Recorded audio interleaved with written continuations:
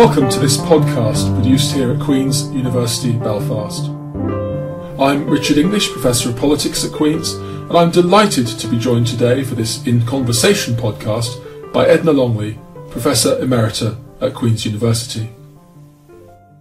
Edna Longley grew up in Dublin, took a degree in English and Latin at Trinity College Dublin, moved to Belfast in 1963 and taught in the School of English at Queen's University here in Belfast for 39 years, becoming Professor Emerita in 2002. She has written extensively on modern poetry and on Irish cultural politics, her influential books including Louis MacNeice, A Study, published in 1988, The Living Stream, Literature and Revisionism in Ireland, published in 1994, Poetry and Posterity, published in 2000, and Yeats and Modern Poetry from 2013. A member of the Royal Irish Academy, a Fellow of the British Academy, and a member of the American Academy of Arts and Sciences, Professor Longley's most recent book is Under the Same Moon, Edward Thomas and the English Lyric, published in 2017.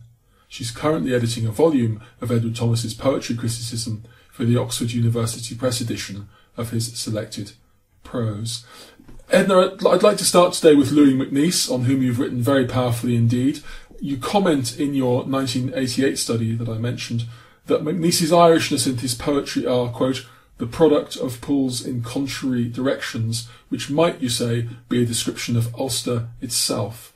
Could you expand on that for us, please? I think I was quoting then from MacNeice's poem Carrick Revisited, which is about a return to Carrickfergus, where he'd grown up. This visit was just after the Second World War. Some lines in that poem are, torn before birth from where my fathers dwelt, schooled from the age of 10 to a foreign voice. Yet neither Western Ireland nor Southern England cancels this interlude. And there MacNeice is referring to the fact that his parents came from the west of Ireland and that his own education, indeed his working life, was mostly in England. Yet those horizons, he says, don't cancel what we might see as the related contraries of his formative childhood experience in Ulster, when he seems to have absorbed into his psyche, into his unconscious, the tensions and images of this place.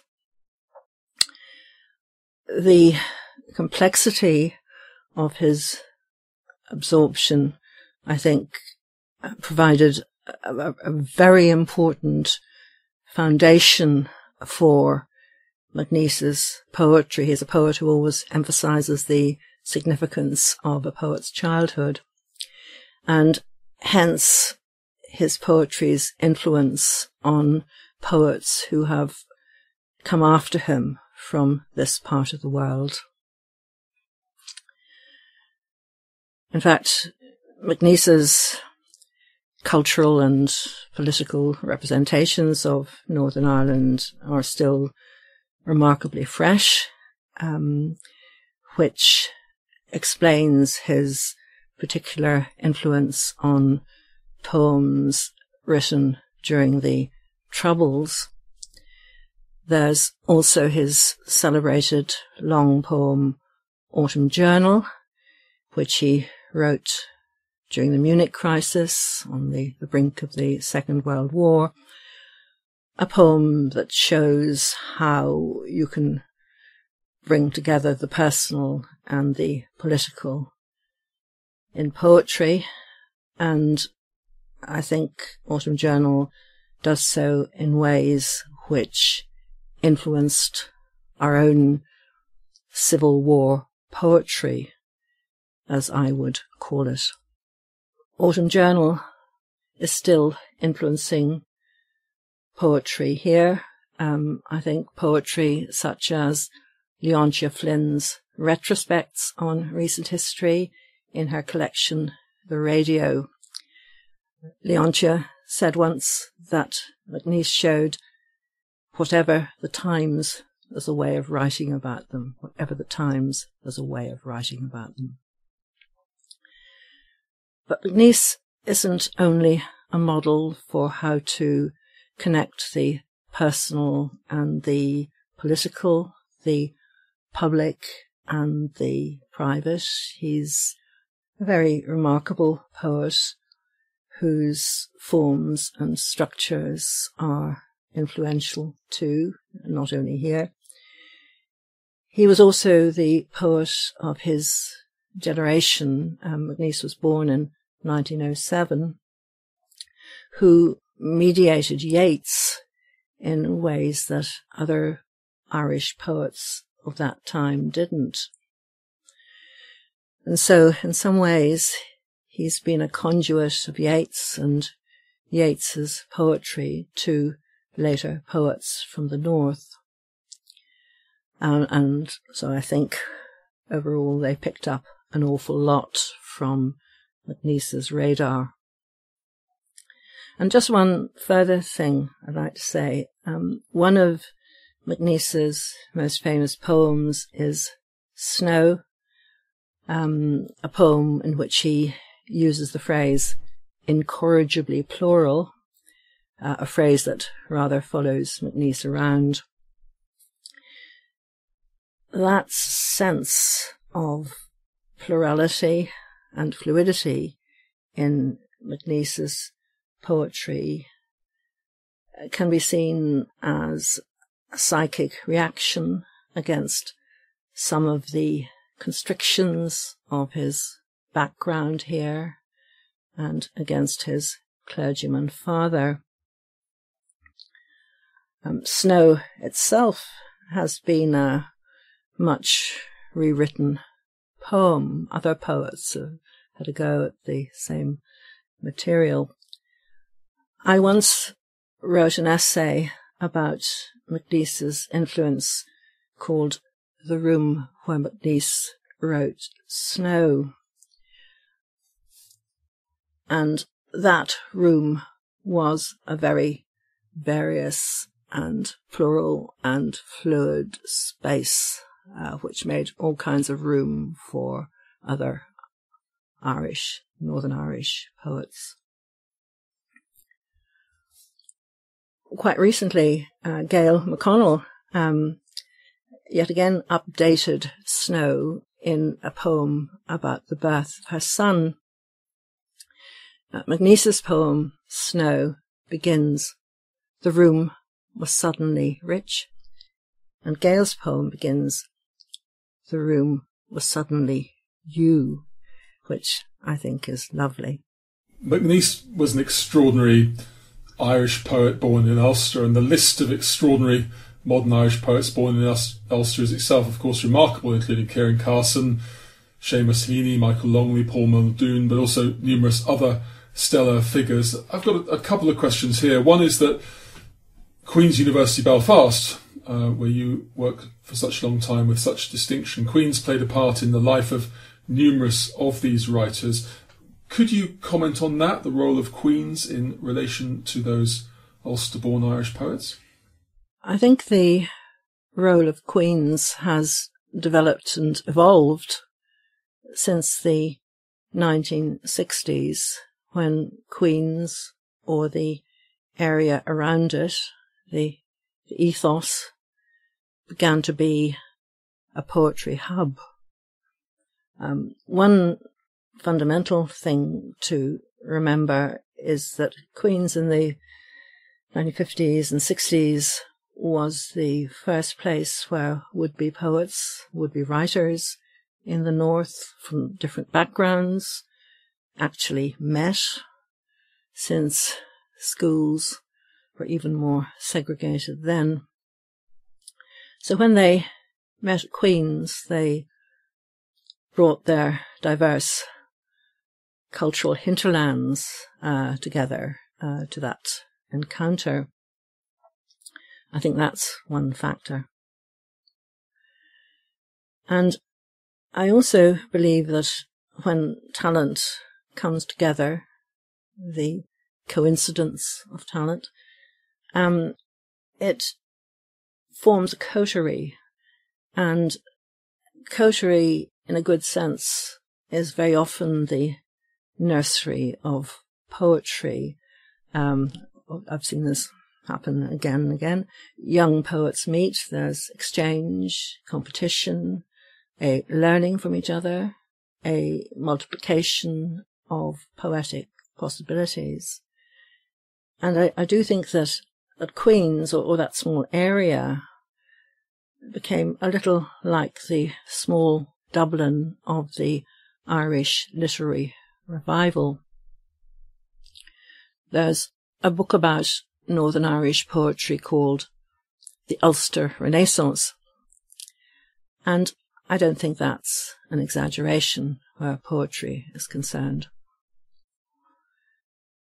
But I must emphasize in this context that what we might term in quotation marks Northern Irish poetry, maybe with a small n, didn't begin with the fabled Philip Hobsbawm group in the mid-1960s. It had a prehistory at Trinity College Dublin, where Michael Longley and Derek Mahon met, and where they served their poetic apprenticeships together in relation to the literary magazine Icarus, a magazine with which I was also involved as a critic. But then, when I came to Queen's and Belfast, Philip Hobsbawm, who was on the staff of the English department, found out that I had a relationship with Michael, and in autumn 1964, we were both invited to take part in his group. Michael and Seamus Heaney met at the group, and that was very important for Michael and for Seamus too, I think. I also rather cut my teeth as a critic at the group.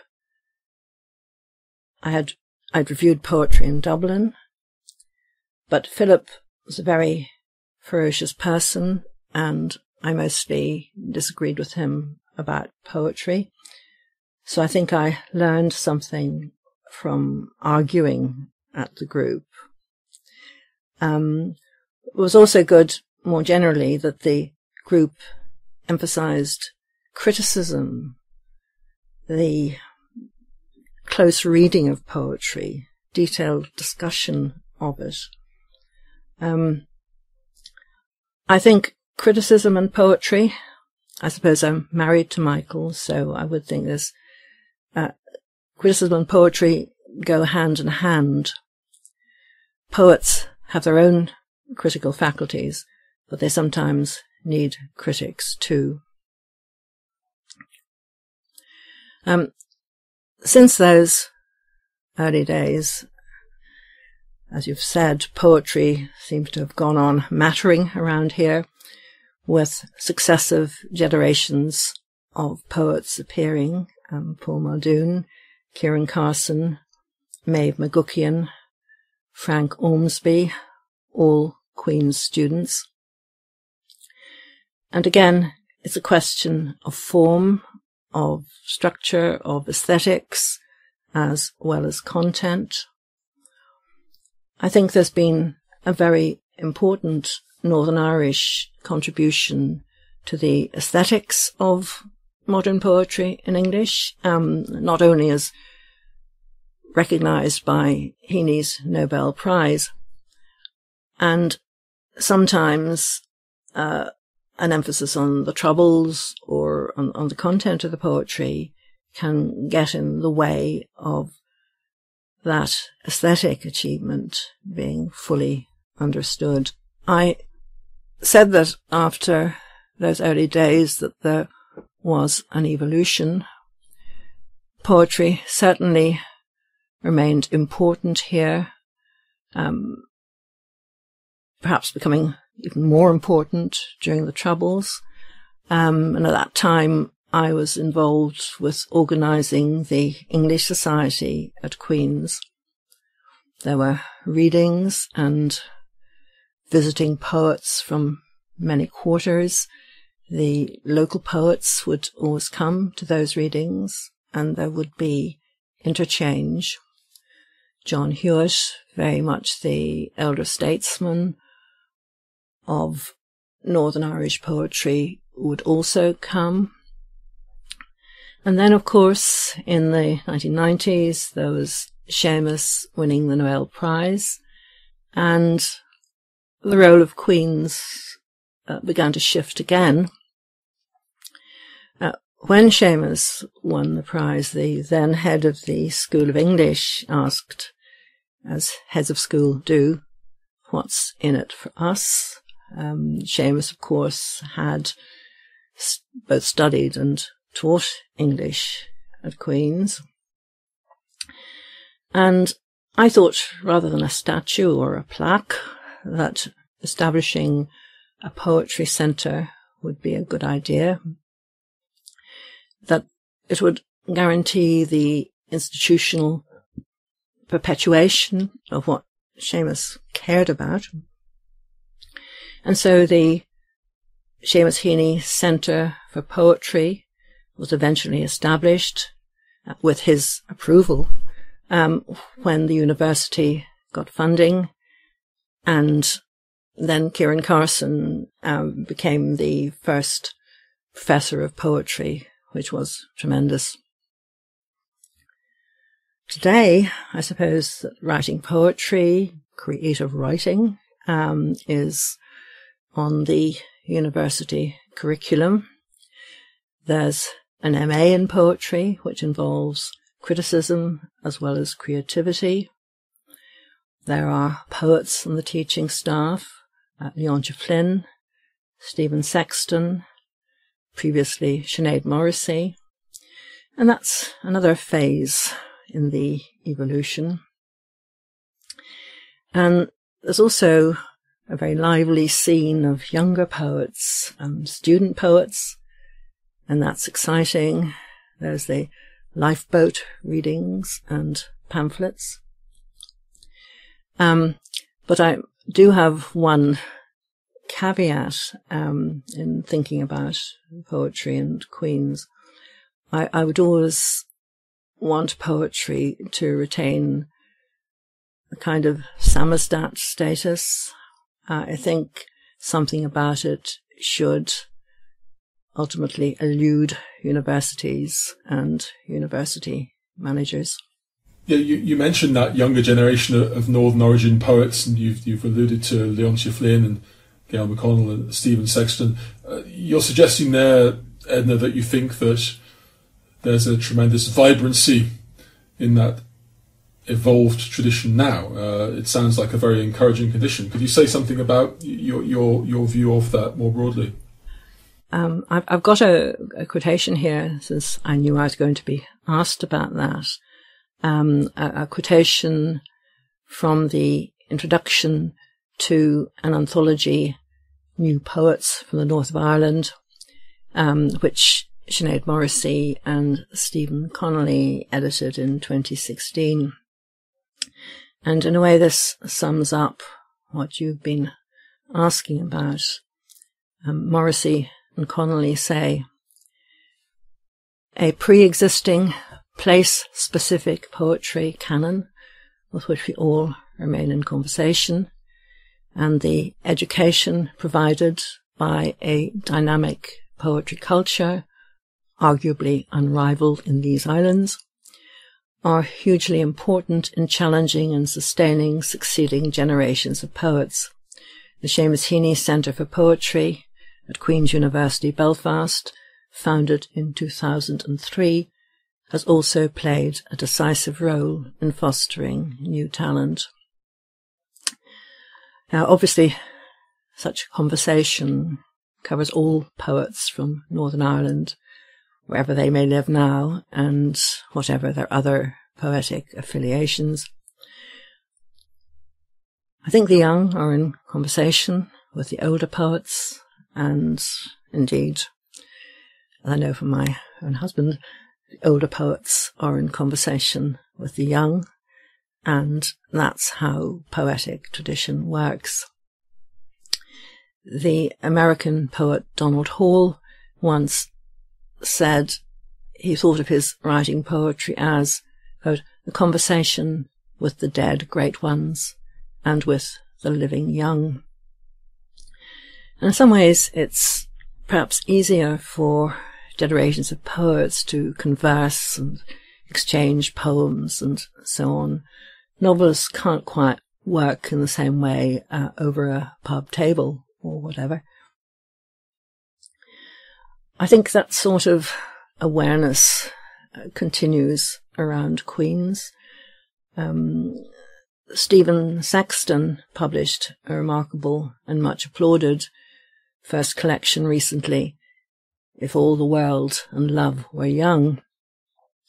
And I noticed that he partly dedicates it to, quote, Il Professore, Il Maestro, Kieran Carson, to whom I am indebted and to whom language itself is indebted.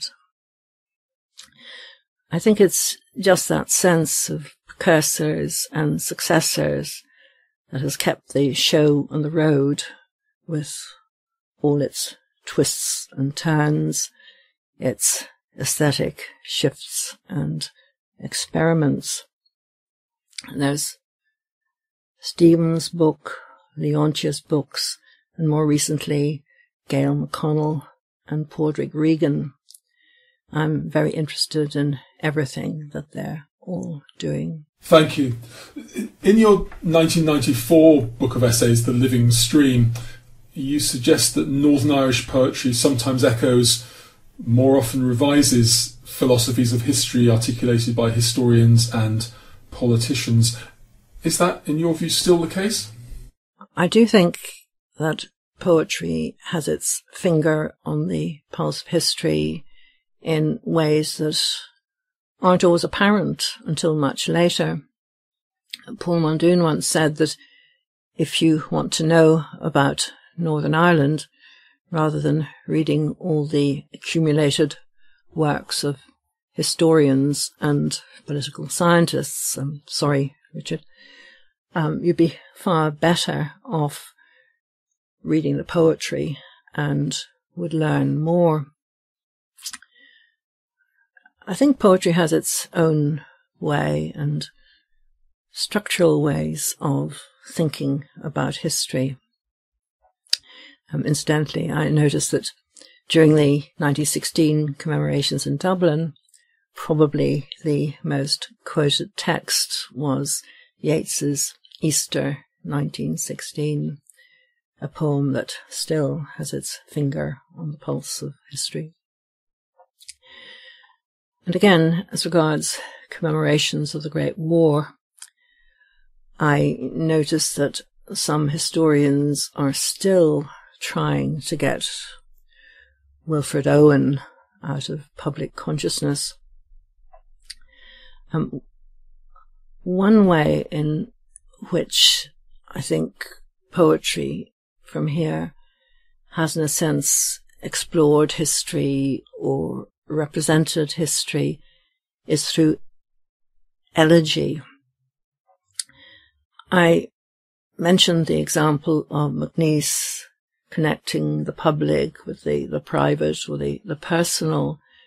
In elegizing victims of the Troubles, poets have juxtaposed their lives as citizens with the conflict, the oppositions that have caused their deaths.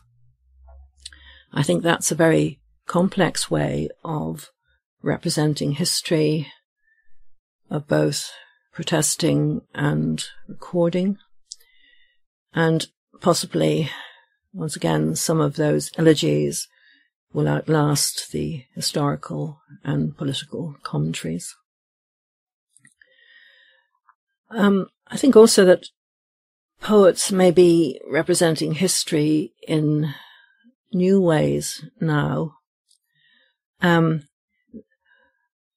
would also recommend that earlier poems concerning events here should be reread, because a good poem doesn't exhaust its meaning with its occasion.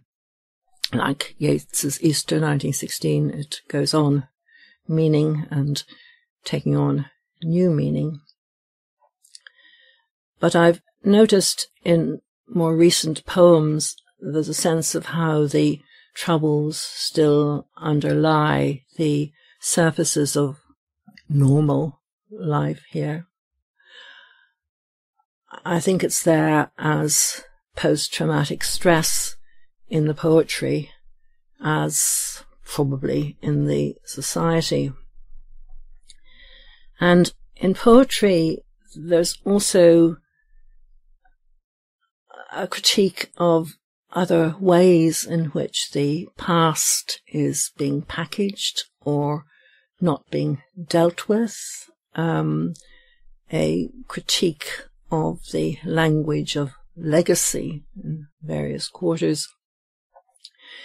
I'm thinking particularly of Gail O'Connell's poem Typeface, which represents her researching the killing of her prison officer father, and as questioning other ways of remembering a victim such as her father was, by the historical inquiries team or whatever. So I think that poetry is still doing that work of registering history as it happens, or as we process it. Some poets, some younger poets, are also very clearly writing as children of the Troubles in their poems, and I think that's an important set of perspectives. Thank you indeed. You mentioned there, Edna, legacy and the packaging of the past and commemorating. In The Living Stream, that collection of essays from the 90s, you suggest that, quote, commemorations are as selective as sympathies. We're in the decade of centenaries in Ireland. We're in the centenary this year of the emergence of Northern Ireland. Your reflections on that culture of commemoration and the intersection of literary criticism and poetry with it? I think I might be interested in commemoration partly because poetry is so bound up with memory. The very origins of poetry are mnemonic. The forms, the rhythms, the sounds of poetry, these are all memorial techniques. To me, the test of a poem is always whether it's memorable. If it's going to stay in my mind.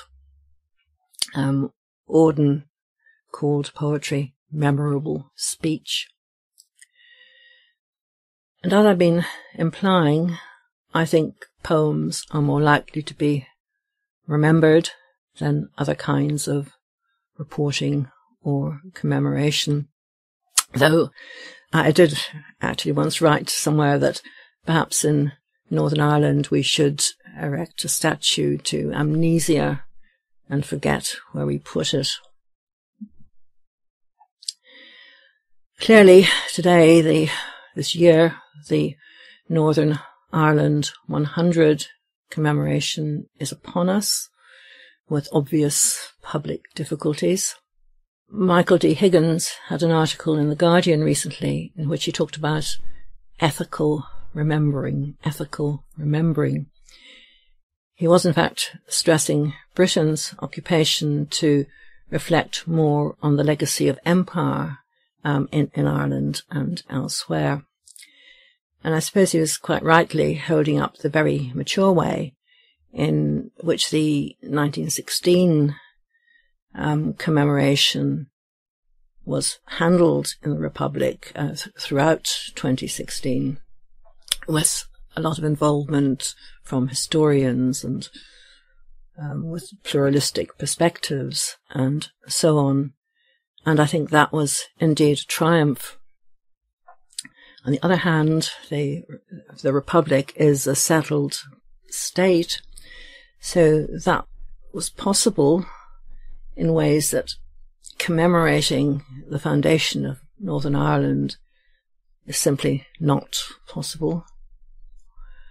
And the Republic will certainly have more difficulty next year in commemorating the post-treaty civil war. But as we know, Northern Ireland is still a contested place. Sinn Féin and the SDLP have already opted out of any commemoration. In fact, that may be a pity, a missed chance for that ever-deferred discussion of a shared future. But I think the foundation of Stormont and everything that followed from it, the violence that followed from it, is probably not a good place from which to start on that, or on ethical remembering. Though maybe that should happen sooner rather than later. One thing that has drawn my attention as regards this centenary is the Seamus Heaney controversy, where poetry got itself involved in the branding of Northern Ireland 100, with the odd couple of Seamus Heaney and Mary Peters. That seemed very strange. And incidentally, no Northern Ireland Unionist political party was represented at Seamus's funeral in 2013. So it's extraordinary cheek that his image should have been co-opted in that particular way. That said, I don't think Seamus's work or any poet's work can or should be fitted into any kind of national frame. Literature in Ireland from the days of Yeats has always ultimately seen itself as being in opposition to the various regimes that have been in power, and I think that continues. I do have one suggestion for how Northern Ireland's centenary might be marked. A reading of poems from the last 100 years, in line with Paul Muldoon's thinking. A massive poetry reading could cover a lot. Absolutely. Edna, looking back at your career, Edna, what would you say was the most significant change to have occurred in the academic study of poetry, if you had to pick one? And would you identify it as being a welcome or unwelcome development, or a mixture of the two? One thing I'd say about the academic study of poetry is that there's less of it than there used to be, and that's a major factor. The main reason I was involved in conceiving the Seamus Heaney Centre for Poetry was because in the early 90s I'd grown worried that poetry was becoming marginalised in English departments as literary theory and cultural studies took over. So I wanted to be sure that poetry had a statutory place in the university, and that's why I thought there should be a centre for poetry, a professor of poetry, and I still feel that very strongly.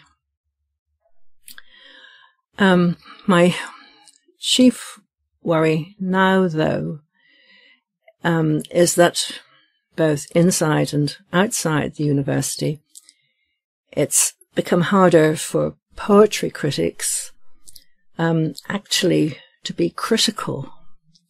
And that's because poetry has got very mixed up with identity politics, more so than other literary modes.